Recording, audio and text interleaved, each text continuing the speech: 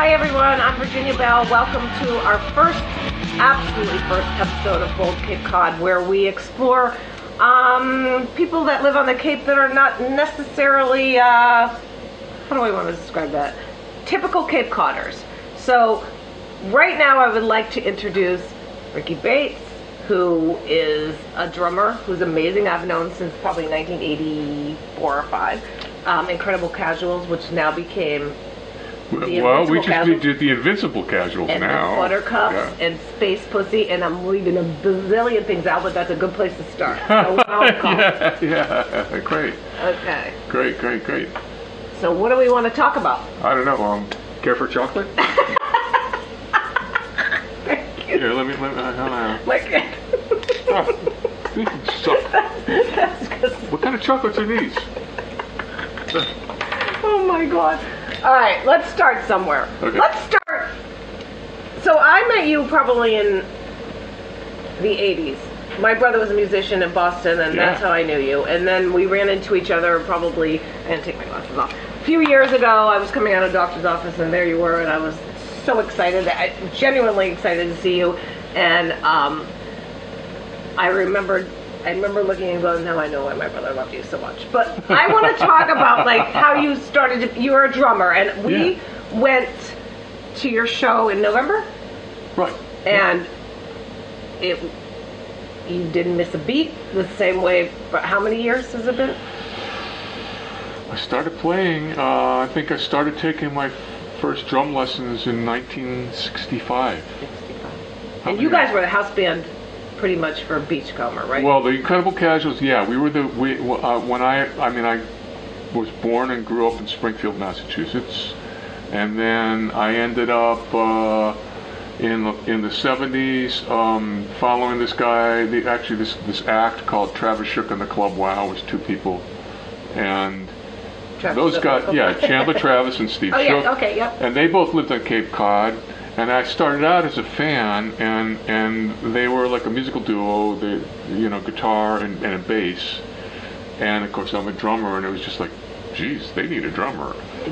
So but you started I had it in them. I loved their act. They're great musicianship and really funny and kooky, and it just totally right up my alley. And so I kind of had it in my head early on that I wanted to play drums with them. And so years passed, and actually they used to open for this band called NRBQ. Yep, very familiar with that. Yeah, so there was one time when they were opening for NRBQ, and the drums, there was a drum set there, and I know all those guys in NRBQ. So, and actually my best friend at the time was playing drums for NRBQ. So. And this is what year? This is 70s or 80s? I'm going to say this was probably 1970. I'm going to guess it's 1975, 76.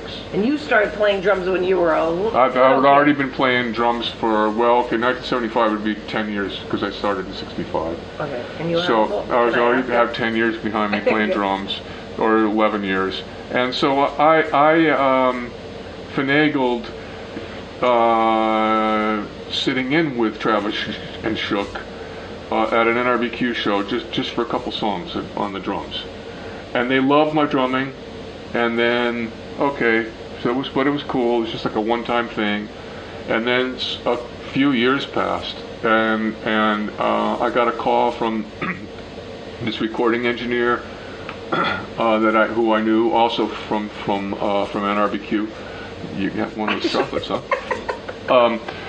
So this guy, Bill Sheneman, amazing engineer. He worked at the power station in New York City. He was engineer for Bowie and for Meatloaf, but tons of people. But anyways, he gave me, so I knew him, and I got a call from him, and he said, hey, Travis Shook and the Club Wow are doing a recording session, and they need a drummer, and they loved your drumming, and they wanted to know if you'd want to do the recording session.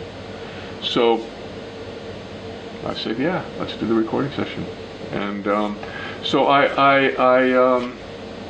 they were living on Cape, and I came down to the Cape to rehearse with them, and for the recording session, and like almost immediately we started talking about like having a band. And so I ended up moving to the Cape, And what year is that about? That's 78 is when I moved to the Cape. okay. And then that band, then those two guys and me, we became the Casuals, the Incredible Casuals. Right. And that's when we started playing the Beachcomber. It was 1978, I think. And you guys did your last gig recently, didn't you?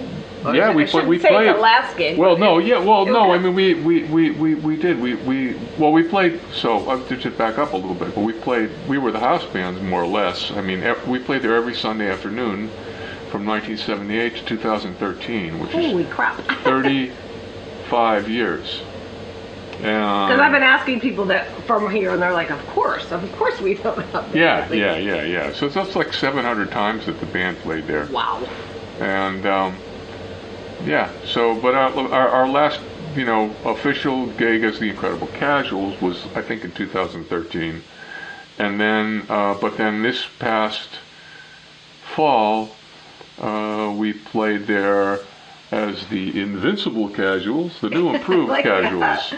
And yeah, so that was great. It was great to be back. But in between all of that, you were all over Boston. You were all over. Was it the same band, or were you in a lot of? Well, I was in a lot of other bands too. But so for the first, so when I moved to 1978 here, and we set up a recording studio in the house that Chandler lived in, and I also lived in that house for a while. And Chandler and I were roommates, and we set up a recording studio in the house. And for the first year we were together, we mainly just did recording stuff. Chandler was writing songs, and Steve Shook was writing songs, and we'd record them in the home studio. And then every once in a while they'd go out and they'd do openings for George Carlin, because that was their that was their main gig in the 70s. How was he though? I mean, how did you know him from Boston? Or I mean, I don't know where he's from. Well, I didn't. I mean, I knew him through playing gigs with Travis and Shook. How did they get? But they I think that they did. So this is 2 times removed. So I may have it not have it correct. But I think that they were playing a gig maybe at this place called the Main Point. Okay. In Bryn Mawr, Pennsylvania. Okay. Or maybe it was somewhere else for George. But they did a gig. They ended up opening for George, and George just fell in love with their act, like right away. Can you describe the music to me? Because I mean, I know what you do now, but was it pretty much the same, or was it just like? Well, no. So it was an acoustic guitar, and an electric bass, and sometimes Chandler played the bass and Steve Shook played the acoustic guitar, and sometimes Chandler would play other things. He might play percussion instruments or play harmonica, right, or do other things. But there was also an element of comedy. And so they were, in a way they were, so in a sense they were sort of like a hippie version of a vaudeville act. Right. Or also had been described as like, if the Smothers Brothers were, hippies and right, dropped acid and smoked pot all the time. But I remember seeing you guys. Maybe the Smothers Brothers did that. Probably. For all I know, but.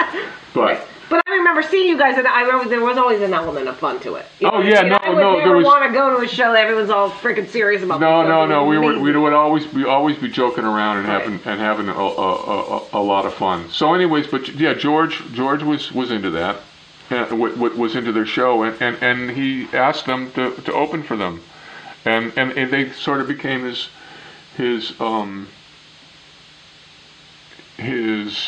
all the time opening act, wow, in the 70s. You got into exclusive. Yeah. It's exclusive. That's the word I'm looking for. There Exclusive opening act, and yeah, so they did that. So when I was asked to do this recording session, and then I came to the Cape and we set up this recording studio, and then so then I moved to the Cape, and I was living in the same house with Chandler, and we were recording all the time.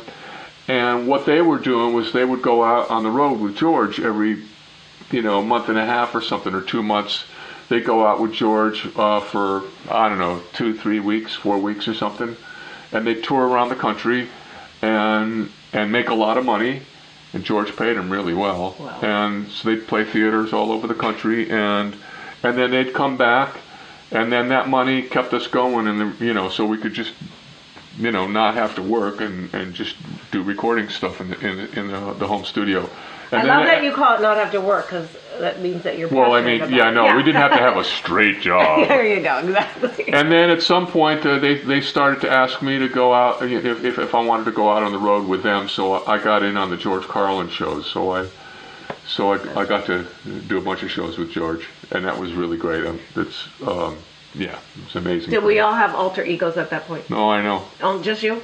What? I met you as Vince. Ego? Yeah, but I mean, I'm saying, like, did they have different, you know what I mean? Like, Vince Vaughn is not Vince Vaughn. That's an actor. Vince Valium. Oh, well, yeah. That was my punk name, yeah. That's what I'm saying, but did they all have punk names? Did everybody have one? Not really, no. Somehow I ended up getting a punk name. But, just you. I love that. Because I remember when I met you, I thought that was like the coolest. No, it was a funny thing, and very Cramps. You know what I mean? Yeah, no, totally. Yeah. But there was before I became Vince Valium, I think there was an incident where Chandler and I became the Valium brothers. Okay. And it didn't have anything to do with us taking Valium. But nothing whatsoever. Which is the best thing ever. No, I think I don't know if I should say this on the air for the kids at home. Because if you could say it, there's a disclaimer. You can cut this out, but Chandler and I think we both took like about 20 Valiums one night. It's hard to OD on that stuff, so. Yeah, we were. People ask me, like, what did you... We were wasted. And at that point, we became the Valiant Brothers, and then... What year was that? This is 78. Yeah, because in 1978, I had anxiety, and that's when they put me, a 17-year-old girl, on Valiums were easy to get back then. Oh, my God. Like, they just handed it to me, and I was, like, so happy. And my truant officer one day said to me, because I'm so hyper, right? Yeah. He said to me, wow, you have calmed way down. And I'm thinking, I'm laughing to myself, because I'm like, Jesus Christ. Like... But that was like the best thing. This is a terrible thing to say. It was like the best thing ever. Yeah, I don't know. We could get. Yeah, I don't know. Yeah, we shouldn't talk about that. But anyway, It doesn't matter because it's reality.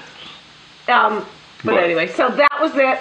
You were playing with them. I want to hear next about Space Pussy though, because I don't know. Well, okay, yeah. So anyways, we 78. We started playing the Beachcomber, and we played every Sunday afternoon for all of this time, and then.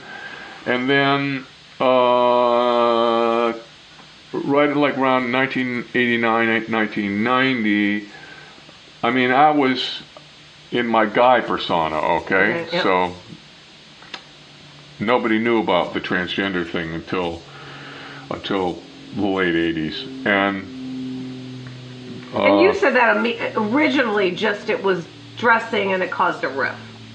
Or did not. Right. Yeah, there was a lot to it. This is a whole other story, but I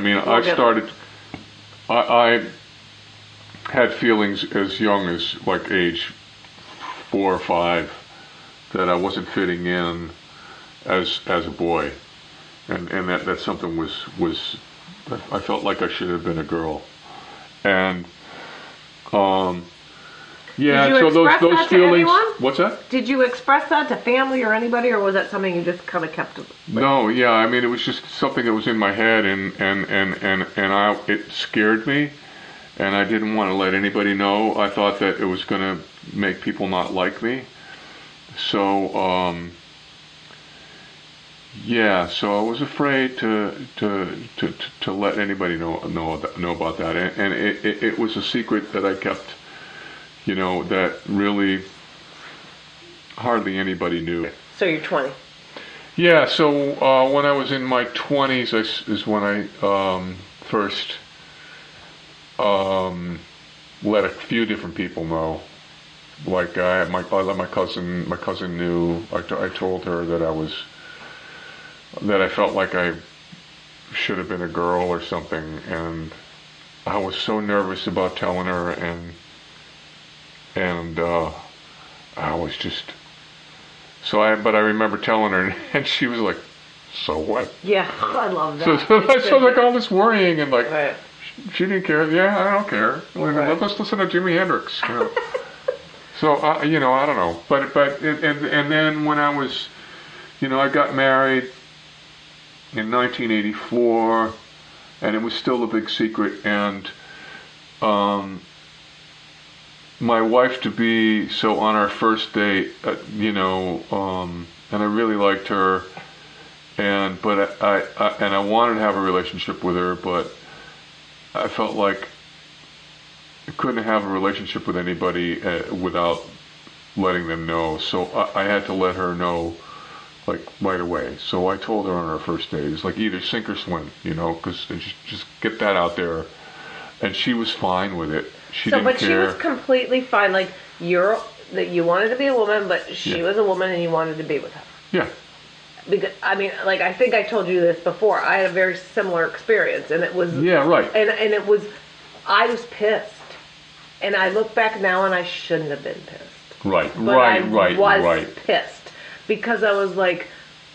I came home one day, and I'm like, why are all my clothes stretched out? And why you've been... he was ravaging my closet. Yeah. I'm like, I think he picked me because I was the same size as him. No, but you know something. So I think this is important because I had an experience like that too, Okay.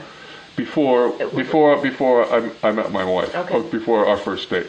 So I knew because of that, right, that it's not something that you can just get into a relationship and then all of a sudden somebody discovers this thing. Right. So I had to, it had to be on the table right away before we even had a relationship. That's amazing. We're just you on our Yeah. first date. I said, this is it. This is me. This is what I'm like. It's before we were like all tangled up, Right. and so it was either sink or swim. Right. And she was fine with it. I mean, her history was that, she had been a huge fan of the New York Dolls, and if she had a little fling with Johnny Thunders, and she was into Bowie and she was in all that stuff. I get that, but I would have felt like I would have been better if I would have been told instead of just. Well, yeah, no, because it's the surprise, and your reaction is totally normal. It's just like, well, wait a minute, this isn't what I signed on for. Told me. Yeah, I would have probably been like cool with it. But you know what? It's really hard. Okay, it's really hard and really, really scary. So that's. But I was at that point in my life where I had to let her know. So, but anyways, yeah. So, and then like by the time the end of the 90s came around, I was still keeping it secret from everybody, except for my wife and my cousin and a couple other people. Maybe my parents knew. And they were cool? Yeah, they were cool with it. I love that. But it got to a point where I couldn't keep it a secret anymore. I had to be myself, and I wanted to be myself all the time. I didn't want to have it be something that was just something that I do, just at home, away right. from everybody. I wanted it to be. I just wanted to live that way, okay, and just be that way all the time. And so that caused a cascade of negative things to happen. I've been in that band for the Incredible Casuals for over 10 years at this point, and there's all kinds of inter-band tension things that go on, and so there was some of that was going on, but when I came out and let them know, they had a real bad sort of knee-jerk reaction, and they were afraid that if I was, they were struggled with it. Well, how can you be in the band, and what's this mean to us, and it's going to ruin our image, and the image should be fun and cool, and who gives a shit? No, I mean, yeah, I get it. It's like, hello, you got, this is like New York Dolls, hello, David Bowie. It's a rock and roll thing, So, but they were worried about it, and they didn't want to. So and at this point, it's like I was in therapy. I'd gotten into therapy because I just had to come out. I had to be myself. And so I had to have my therapist to help me do that, and she was really great. But the band didn't want me to perform dressed as a woman, so and like I was really depressed at this point. My wife asked, and actually she wanted to separate. I think that made, like, it was okay when it was like a part-time thing, but when it became reality. That's exactly what happened to me. Yeah. It was kind of cool when you told me it was a Bowie thing and you just wanted to gender fuck. Right. But now that you're telling me that this is who you really want to be, it's a natural reaction. And yeah, and I get that. And then, you know what? I wish I could talk to him now, because I do. Yeah. Because I went through a very bad time. Like, I'm like, why were you fucking with me? And he wasn't. He wasn't fucking with me. No. We're just struggling with this inner thing yourself. Right. And so, but my wife was, I mean, she just wanted, but there was more to it with my wife too. Okay, so there was somebody who had been coveting her for a while. Somebody, and so she, yeah, no, I know. I hate that shit. So on the side, she was having a little affair with this guy, and eventually he just wanted to have her, and she wanted to have him. So that was a big part of it, really. I think that if it wasn't for that, I'll bet you we could have worked it out, because she was great. She was very understanding. And so even with all of that, no, I mean, but even with that, what that was going on, and I understood that how it could be off-putting, and because it was something I'd been worried about for my whole life. I was always afraid that if people found out about it, like from age 5 onward, that if people found out about this, at 5 years old, it wasn't that. Well, I mean, of course it's not. It wasn't that crystal clear when I was that young. I mean, I just had a discussion with Mark recently about like something weird and sexual, and he's like, I go, well, I was 5, and he's like, you don't realize like things go on in your head at 5. No, at 5 it's like 4 years old. I think is when I first, and at that age you're still just going, well, what's the difference between a boy and a girl anyway? Right. They have long hair. Okay, they wear a dress. What else is the difference? What is it, Mommy? Tell me what? What? Right. And like, I didn't really know, but I was just like, and I just knew that. I mean, going back to when I was 4, like when I really started to know something was really weird was, I mean, I was, when I first went out to play with the neighborhood kids, okay, and I lived a fairly sheltered life, I mean, I wasn't out playing in the neighborhood until I was about 4 years old, and there was a sand lot where all the boys played, and the first time I went over there to play with the kids, they were all rough and tumble, and some of the guys were really assholes. And they just they punched me, and I didn't get it. I didn't come from a household where I didn't come from a house where people punched each other and hit each other. Yeah. That was totally foreign to me, and I didn't know anything about that. And just this whole like sort of male dominance thing. It's just like King of the Hill and this whole thing, and I just didn't get it. And they made fun of me, and they thought, and I was terrible. When I threw a ball, I just, and so trying to play catch, and they thought, look at him play ball. You like throw the ball like a girl. It's like, why didn't he? What's that mean? It's Mommy. What's that mean? I don't know. And anyway, so they pounced on me and punched me and beat me up, and it was hard. And then there was one incident where a kid, I went over there. This has been going on for a few days, and I went over there, and the kid just punched me really hard in the stomach, and I fell over, and I couldn't breathe. We talked about this. I couldn't breathe. Which brings And it was panic traumatic. attacks It was later traumatic. in life. It's PTSD. You have panic attacks. Yeah. Every time I have a panic attack, I can't breathe. Yeah, and so and when people attacking me, Right. especially when they're attacking me over the gender thing, a lot of But they were times just my giving you reaction is shit that I was can't because breathe. you were throwing a ball. Yeah. I can't breathe. You know. That's what happens to me. So yeah. Go ahead. Yeah. So anyways, but yeah. So I was carrying all that stuff inside, and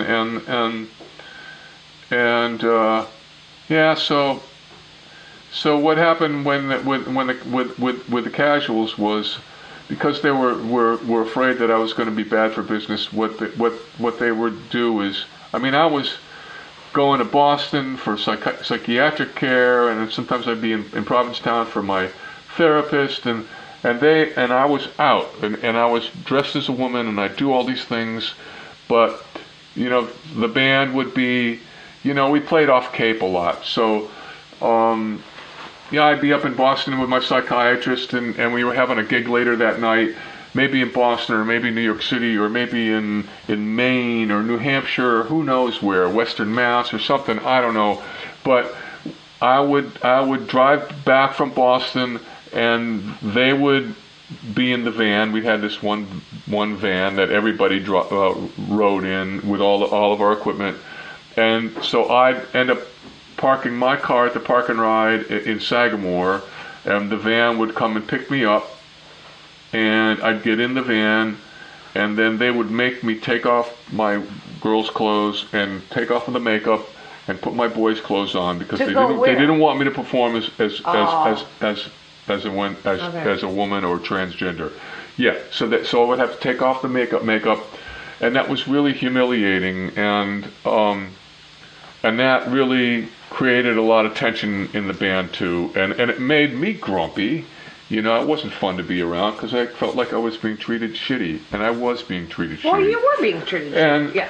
And then they were worried about them, bad for business, and so this went on for a little while, and then it was finally like, listen, we're going to have to get rid of you. We're going to have to fire. Well, they didn't say fire, but we're going to have to let you go. And that was super traumatic for me, because the band was everything to me. Music is everything to me. Right. So. But I think the thing, like when I ran into you. Yeah. At the office. Yeah. I think that the reason that my brother loved you so much was because of all the reasons they were firing you. No, totally. Like my brother was like the most cool. Although I mean, he didn't. I don't know if he ever. I wasn't transgender then. I was transgender. What am I saying? I've always been transgender.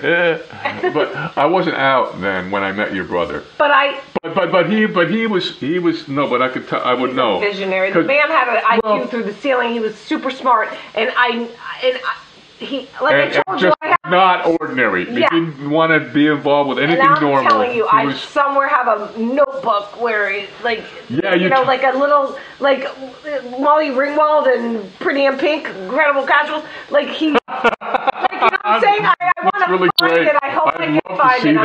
I'm going to go in the basement at my friend's house and look for that, because I think that's, my brother was very, what's the word? Oh, we can't come up with the word. Remember earlier we were trying to... I know. He saw it. He knew it. No, he did know it. And so, I mean, I came out in 1990, and I mean, was he still with us then? Yes. Yeah, so he must have been aware of all the stuff that was going on, and I'm sure he was. He died in would have about been my champion. 1996 or 7. Okay, yeah. So he knew. Like because everybody knew. It was a big scandal with the casuals, So. But I mean, he was like so. He was a champion for you. Yeah. Did you remember? Do you know David Greenberger? Of course I know David. So David and my brother grew up together. Yeah, no, I know. Yeah, they were in band together. Everybody was in all those Lutulio. That was like the great I'm trying to get Mark to listen to that. He's like, I can't. My brother was a terrible singer. There's a lot of He was a terrible singer. But he was a great songwriter. No, he was a great songwriter, and he had a weird voice. He was totally original. He was just totally original and did things in his own way. What I remember him is he had this little 4-track cassette recording studio thing. Yep. And he would record these songs, and he'd play an instrument, and then he'd overdub and play another instrument, and then sing, and then maybe do some kind of weird like percussion drum thing or something. And then he had a Fender amp. Yeah. Like a Fender twin reverb, and he'd take the 4-track cassette and plug it into the guitar inputs of the Fender twin to mix it, and he'd mix it with a reverb and stuff. It was great. And so he was a total original, like nobody. I've never heard of anybody doing that. He just thought for himself and just was. My brother had an IQ through the ceiling, and I tell people he could build a rocket, and then he'd forget how to like start it. Like he just couldn't get out of his own freaking way. But he was a really smart man. Yeah. But he could play any instrument. He could do whatever he wanted. But like not the greatest singer. But I was no, but I loved it. And he had a great sense of humor too. He just didn't. He didn't take himself seriously. Really, it was great. But and yet it was stuff that should have been taken seriously because he was seriously good at what he did. Yeah. So, thank you for saying that because I loved him and I miss him very much. Yeah. These chocolates really fucking suck. But I wish I had some pizza right now. Oh, I think we do have pizza. You have pizza? Yeah. DC Porcelli's. Really? Donated a pizza for us to eat. Man, they make really good pizza over there, don't they? Yeah, they do. God damn it. That's great. All right, we're gonna eat that. All right, right. Yeah. And so you folks at home.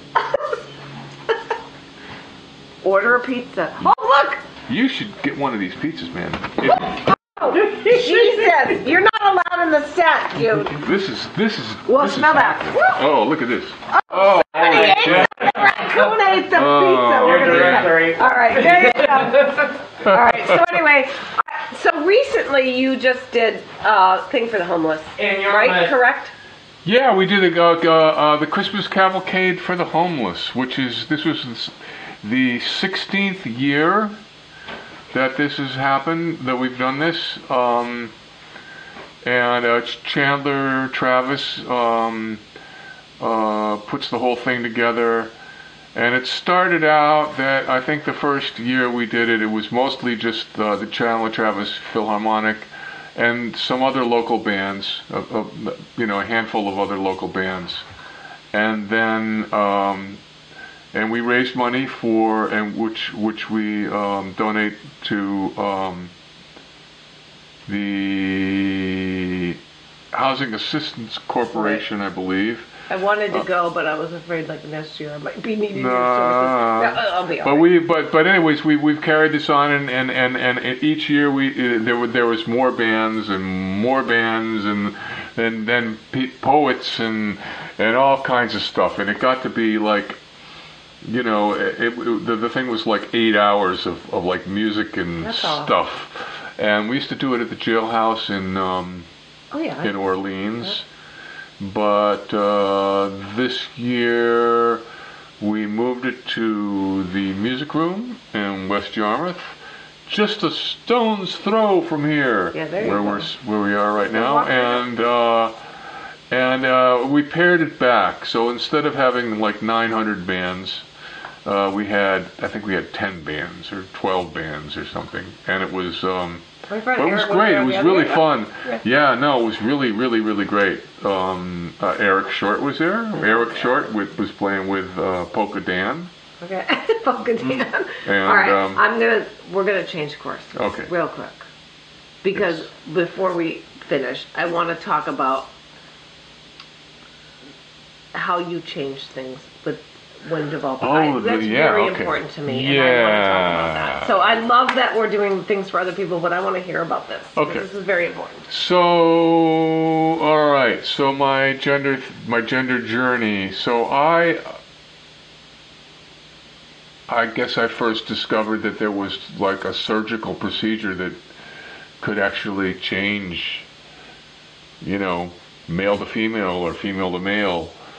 Body parts, and I learned about that when I was going to college. I mean, and the surgery had been around for a long time before then, but I didn't know about it. But when I first heard about it, it was just like, oh shit, this is what I need. I need to have this. So anyways, there was no possible way. And this was like thousands and thousands, like tens and thousands, like in the early 70s, and it was just like way more money than I could ever get.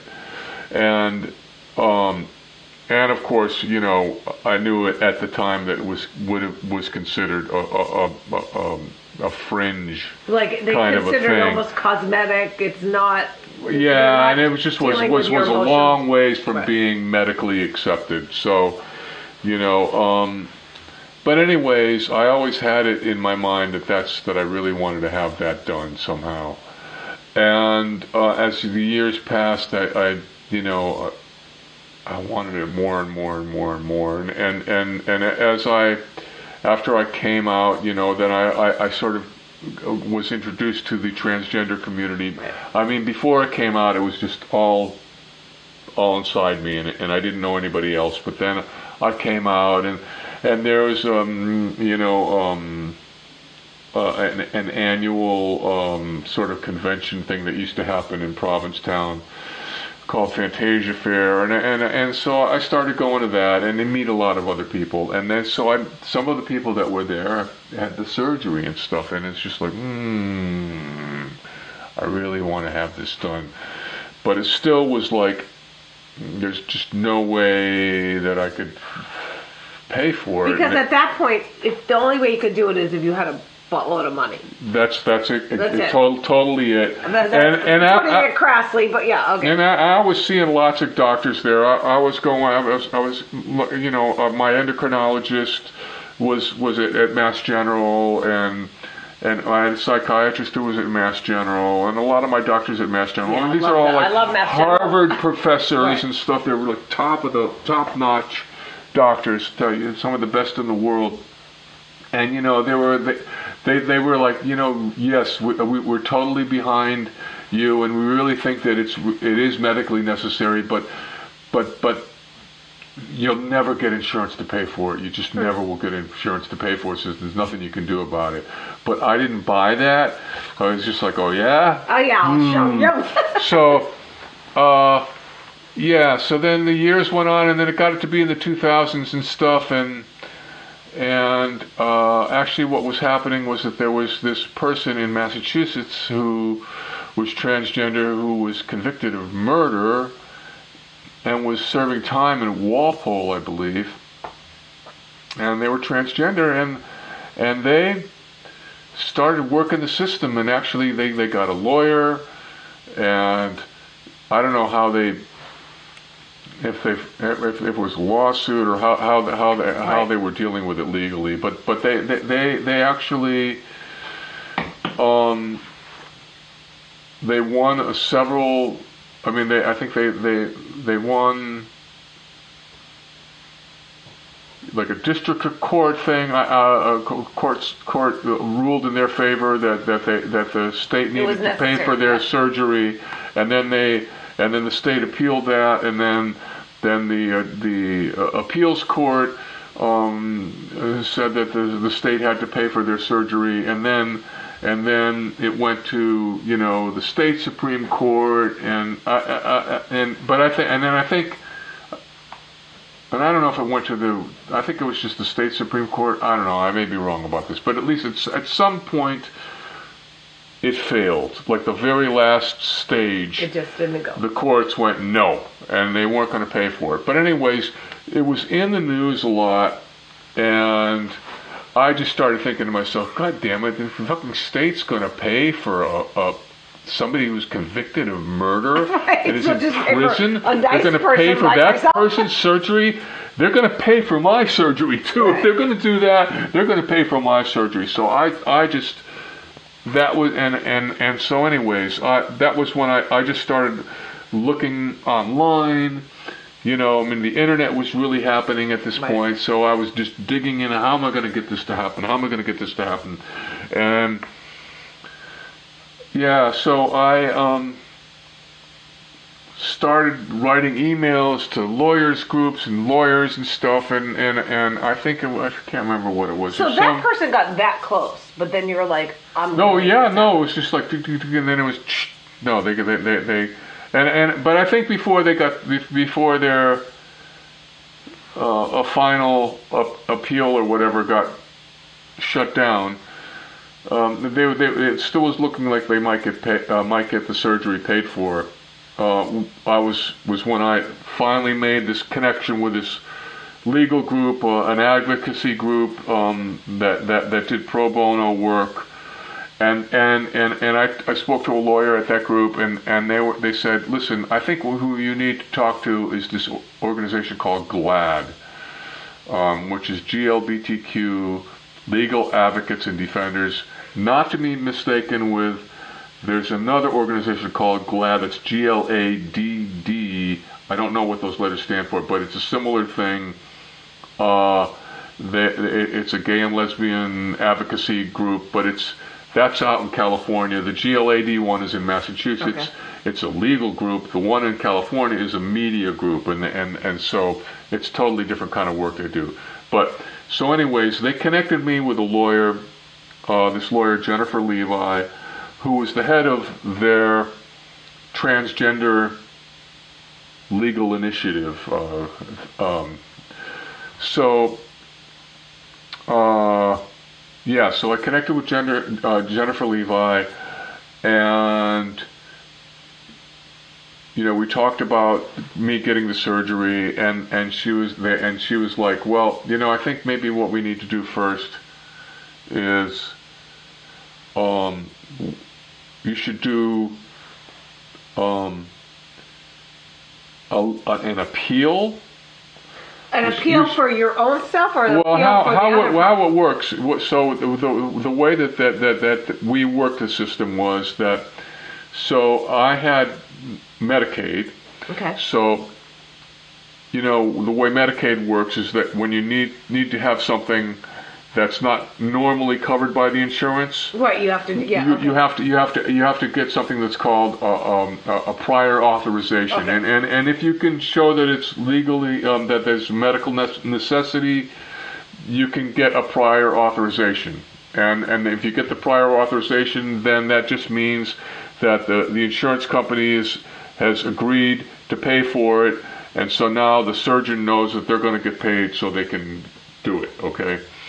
So, but I have a question. Are you writing on the back of what those people did? No. So here's what happened. So what we knew was going to happen, was that we knew that because of the stuff that was going on with the person that was in prison, right. We knew that the state didn't want to pay for it. Mm-hmm. Okay, and they were fighting it tooth and nail. Okay. So we knew that Medicaid was going to deny the prior auth, because they can just go, well, you say you think it's medically necessary, but we're saying it's not. Okay. So and the way that you do this is that you need to have your doctor submit a request for prior authorizations. In this case, they thought I should start with hormones. So the doctor says, okay, I want to prescribe hormones for Rickki Bates, and we're requesting a prior authorization for hormones, and then Mass Health goes, no, we're not going to pay for it.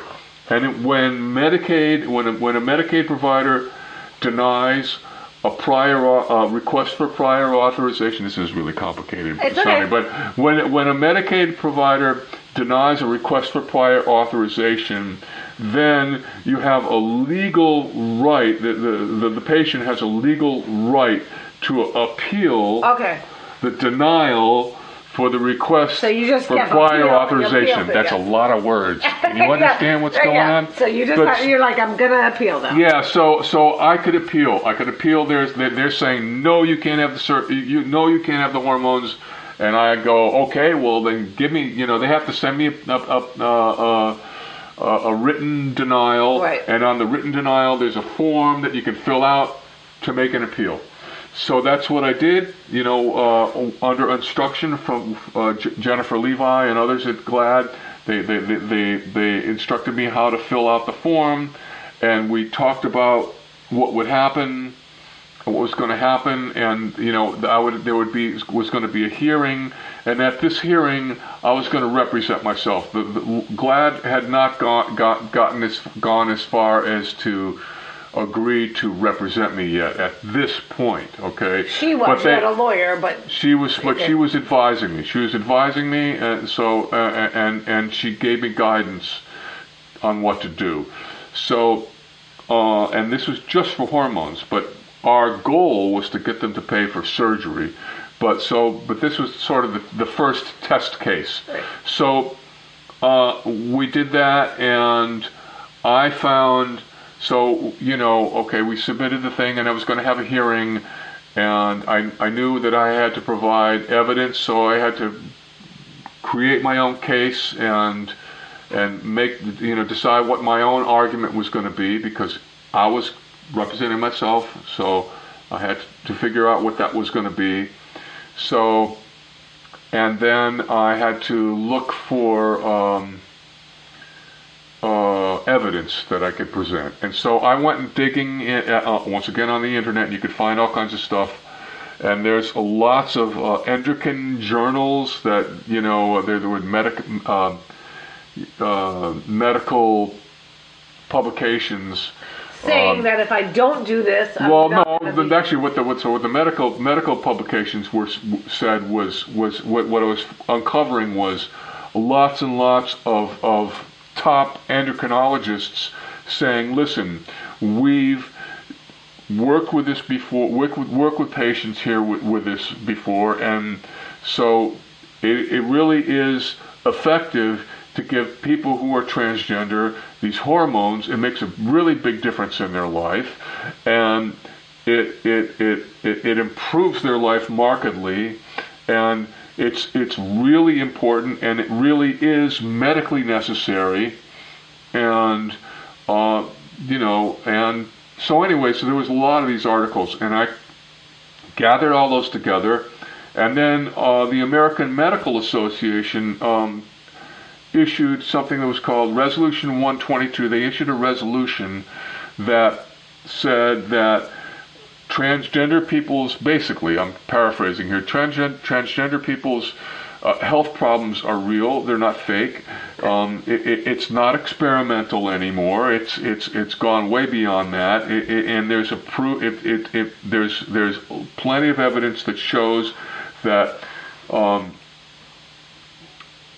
providing health care to transgender people improves their lives considerably, and it's time that insurance started paying for this. And so this is the American Medical Association, and it was all just all written out, yeah. and it just made my case really easy. So I submitted all this evidence, to Mass Health, the Medicaid provider in Massachusetts, and the judge in my case, and anyways, so we had the hearing, and the judge ended up making a ruling that yes, indeed, was necessary. The hormones were medically necessary in my case, and that insurance had to pay for them, and that was just the hormone part. And that was a huge breakthrough. That was the first breakthrough that we had, and then we continued on from there. Does the result of your trial actually end up setting a precedent for anyone else after that? That's what this is later on. But yes. So yes. When they. You were done? When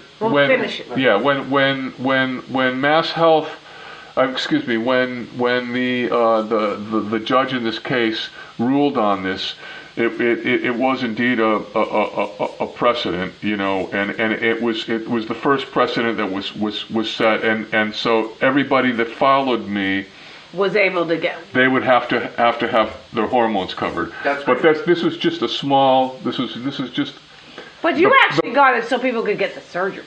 Well, yeah, but that's later on. But yeah, so the hormones were just a prelude. Were just a prelude to what we were going to go for later. Yeah. Remember that old joke? What? How do you make a hormone? How? Don't pay her. Okay. I wish I had a guitar on. Yeah, right. Today, bam, we could just. So after I didn't pay her. So anyways, after the hormone case. Yeah. So that was great. And actually, I think that the lawyers at GLAAD weren't sure about my case, maybe. Well, I think they did. But they, I don't know, well, anyways, winning that case, they really impressed them. And so I think that sort of prompted them to want to represent me. So anyways, I'm going to start this over again. There you go. It's all right. Here we go. Stop. Starting it. So after the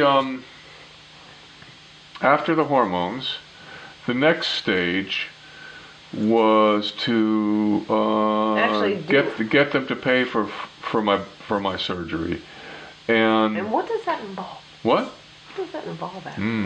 A lot. Okay, let's go. You can keep going. I mean, that's a whole other. Well, right. we might touch on that, but let's go. We can touch on that later. But so, anyways, so with the hormones, GLAAD, the lawyers at GLAAD actually took my case on, and they decided to represent me. So now I wasn't representing myself for this case.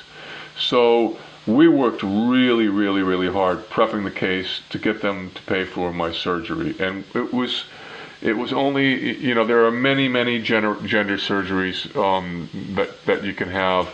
And one is what we call the bottom surgery. It's the surgery that's below the waist, and we can talk about it in more detail in a little bit. But so they took my case on, and we prepared for that, and we did the same thing. It was another request for prior authorization to have the surgery done, and then Mass Health says no, we're not going to pay for that, and they send that to me in writing, and there's the little form that I can fill out and get my appeal going, and so. In this case, the lawyers helped me put this whole thing together, and I got all these doctors that I had been working with, all these doctors from Mass General and stuff, these Harvard doctors that I'd been working with. They're the top level doctors, and they're writing all kinds of stuff for me, and then we're gathering all this other evidence. So we had our hearing, and interestingly enough, Mass Health didn't really have much of any kind of defense at the hearing, which was kind of weird. And so they asked the judge if they could get an extension on the case, an extra 90 days for them to gather evidence in their favor and submit it in the case. For what? Well, because they wanted they ostensibly they wanted to. They were saying that they wanted to find evidence that supported their position that it wasn't that the surgery wasn't medically necessary. So they needed extra time to do that. Okay. So fine. So we're waiting. Okay, and they're not submitting anything. So a month goes by, and then 6 weeks goes by. 6 weeks, and about the 6 week period, Boston Globe, the lawyers had been in touch. My lawyers had been in touch with Boston Globe about our case, and Boston Globe wanted to do a little article about the case, and they wanted to interview me about the case. So they came to Cape Cod, and we did a little interview in my apartment, and it was nice. And so they got the lay of what the case was about, and so they were going to publish an article. It was going to be like on a Thursday edition of the Boston Globe. It was going to be way in the back, like the last page, anyways. But it was cool. They were going to do this article. So, all right.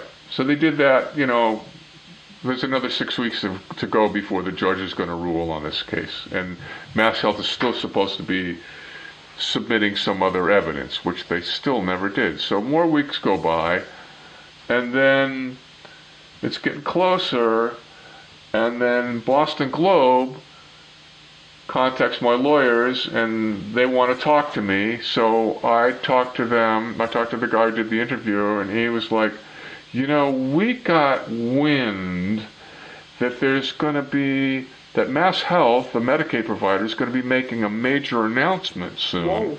Okay. And we think it might be about your case. And so it's like, whoa. And so they wanted to know if I would mind if they asked me, would you mind if we didn't publish it that this next week on the Thursday like we said we were gonna They if want to we wait. yeah can we send this another the interviewer back down to your apartment and bring a photographer and interview you some more and okay, sure. And actually, we want to put it in this Sunday supplement called the Globe magazine, which is this magazine that. Okay, and we want you to be the cover story for the Globe magazine. Wow. It's like, whoa. Okay. So you knew shit was happening. they sent the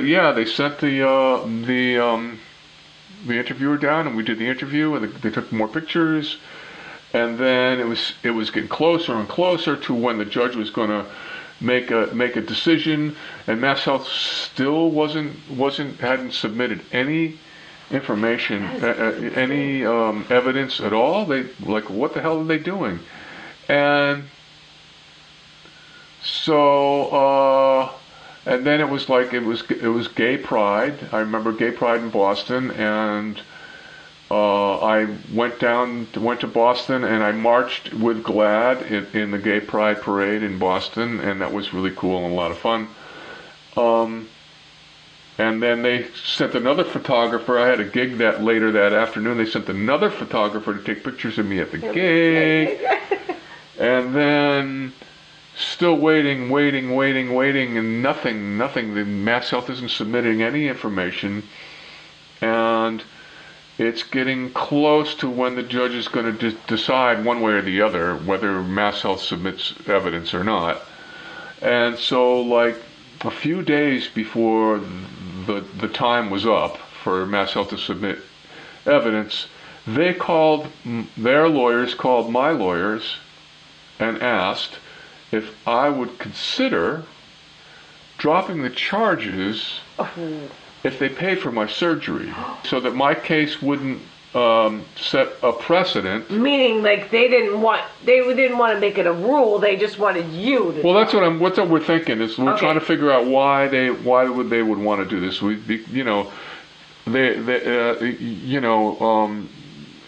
So why would they want to do that? They don't want me to.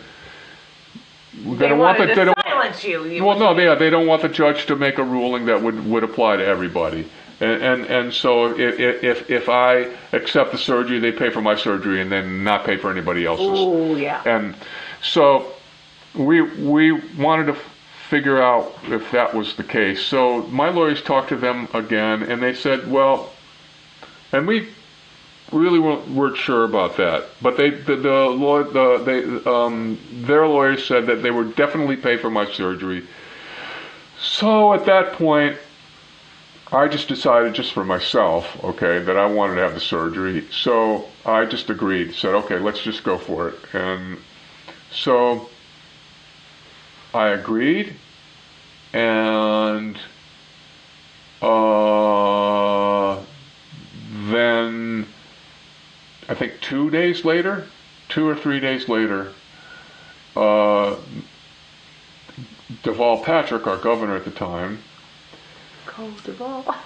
made an announcement. We got word that Deval Patrick was going to make a major announcement regarding Medicaid, Mass Health, and this was the thing that Boston Globe had gotten wind of that was going to happen. Okay. So it was Deval Patrick made this announcement, and this is just after I made the agreement to have Mass Health pay, and just at the same time that the judge was going to make a decision, but my agreement to have the surgery, have Mass Health pay for the surgery, ended the case.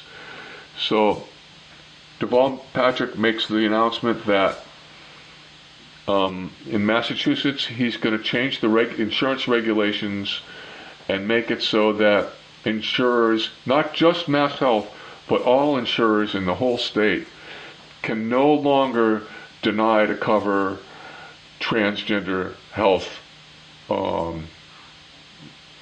care, including surgery. So that meant that not just you, it was everybody. Yeah, so that it wasn't just me, and Deval Patrick made this and you probably thing. felt better about that. Yeah, and so it was our case that gave Deval the opening to make this announcement.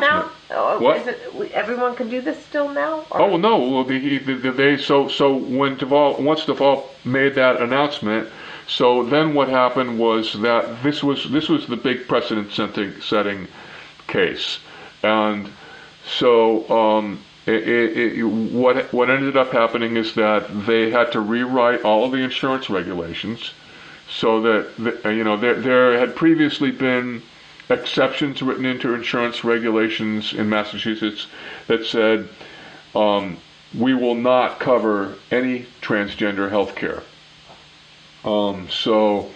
But they had to remove that language from the regulations, and that meant that from that point forward, transgender health care was covered by all insurers.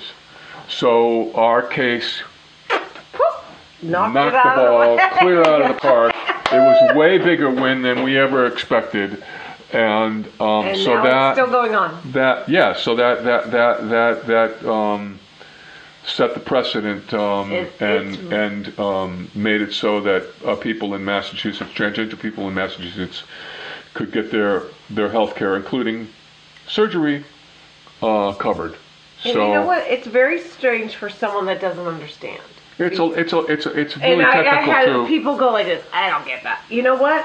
I get it. Well, I mean, it's just in very simple terms, it's just like, I did this legal thing, and the result of the legal thing was that other people can. Everybody in Massachusetts got to, every transgender person in Massachusetts got to have their health care covered. So that was a huge victory. And then this was happening just as Obamacare was getting started. And so Obama added that same requirement into Obamacare. So, it wasn't just in Massachusetts that the transgender health care, including surgery, would be covered, but all over the country because of Obamacare. It was written into Obamacare, so it's just like bang, bang. It's awesome. And, so my case is what paved the way for that to happen. There you go. And that's a really huge thing. And it's a fucking huge thing. Yeah. What did I say last time? I go, Vince Valley was hot, Rickki Bates is hot. I love that. So the surgery. What's the surgery? Yeah. You want to know what the surgery is? No, because I do. Because I get tits. I got nothing. So, but that's okay. easy. So, and then I had someone. I get people all the time because I work in a bar. Yeah. And they suck. Yeah. And they don't understand the way the world works. And someone said to me the other day, I don't understand, like, if you were a guy, a girl, and you wanted a penis, I'd be like, well, I can imagine that you would take, like, the sensitive parts and just make it go out a little farther. Right, all right. But can you have... Well, yeah, I can elaborate that. So going from female to male is a lot more involved. It's a lot. Female to male, it would be worse, right? Well, it's a lot harder. Okay, but when I explain what happens with the male to female, it's a lot easier. You don't have to, but I would love it if you did. No, I'm gonna. It's okay with me. I don't know about the kids at home, but. But actually, the kids at home probably they're probably know more. It's the parents we got to watch out for. But I have a nephew who they all grew up together, and they're the sweetest kids, the bunch of kids. And one of their best friends, Jack, is now a girl. Yeah. And they're all hanging out like nothing ever happened, and I loved it. So we're running out of time. So okay, go. So here we go. I'm just curious. So here's what happens. Okay. So you have a penis, okay? I wish I had, but go ahead. No, well, you don't, but I did. So you can take a penis if you think of it like a banana peel, Right. okay? All right. So you can take it and sort of peel the outer skin off, okay? And then take the stuff that's in the middle, okay, out of there, and then take the banana peel and then what was make what was the outside of the banana peel now reverse it, reverse it so the outside of the skin is now an inner part, Okay. and it's an inversion of the banana, So it feels just as which good. is a vagina. So the outside skin is the outside of the inner wall of the vagina, okay, the vagina wall. So, and then they take that and they stitch it all back together. And then the nerves, okay, where you have Which is all your that sensation matters. and stuff. Yeah, they take those because those are on the tip of the penis, and they're all throughout all the penis really. But the most intense part of it is in the tip of the penis, and they take those nerves and they move them to where the clitoris is. Right, which is awesome. So that you have all feeling Right. and everything. And then they can reconstruct it, and then they take all the stuff, the banana, the part that's the banana that they took out in the middle. Right. They take that stuff and they take the skin from the scrotum, okay, and they take that the banana tissue stuff and they do this thing so that it ends up being like a labia. Okay. And all of the outer That's skin very that's okay, so it's not. So yeah, it's pretty amazing what they do. It's very, very involved. But do There's you a think lot of that steps. male to female or female to male is harder? I think with Well, female to male is harder because when you're going, because you gotta have a penis. Like it's easy to take the penis and just tuck that That's tuck what I that try to inside tell of you. people, I'm like, but yeah, but that's but all- so if you take all that stuff out of there, then what are you gonna Where does it make go? the penis out of? Right. What's the tissue that's going to make this penis thing? And so you have to take like tissue from the thighs. It's or from the arms, or I don't even know how they do it.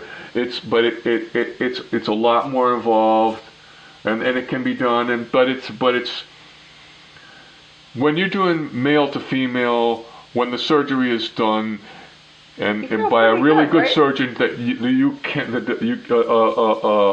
gynecologist would not be able to tell.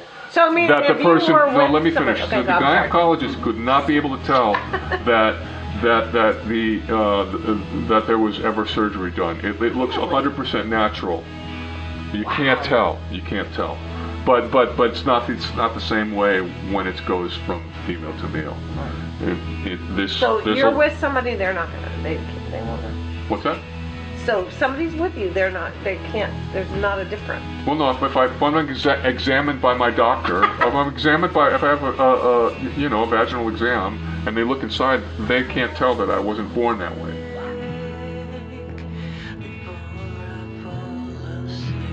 And so, is that enough? I don't know.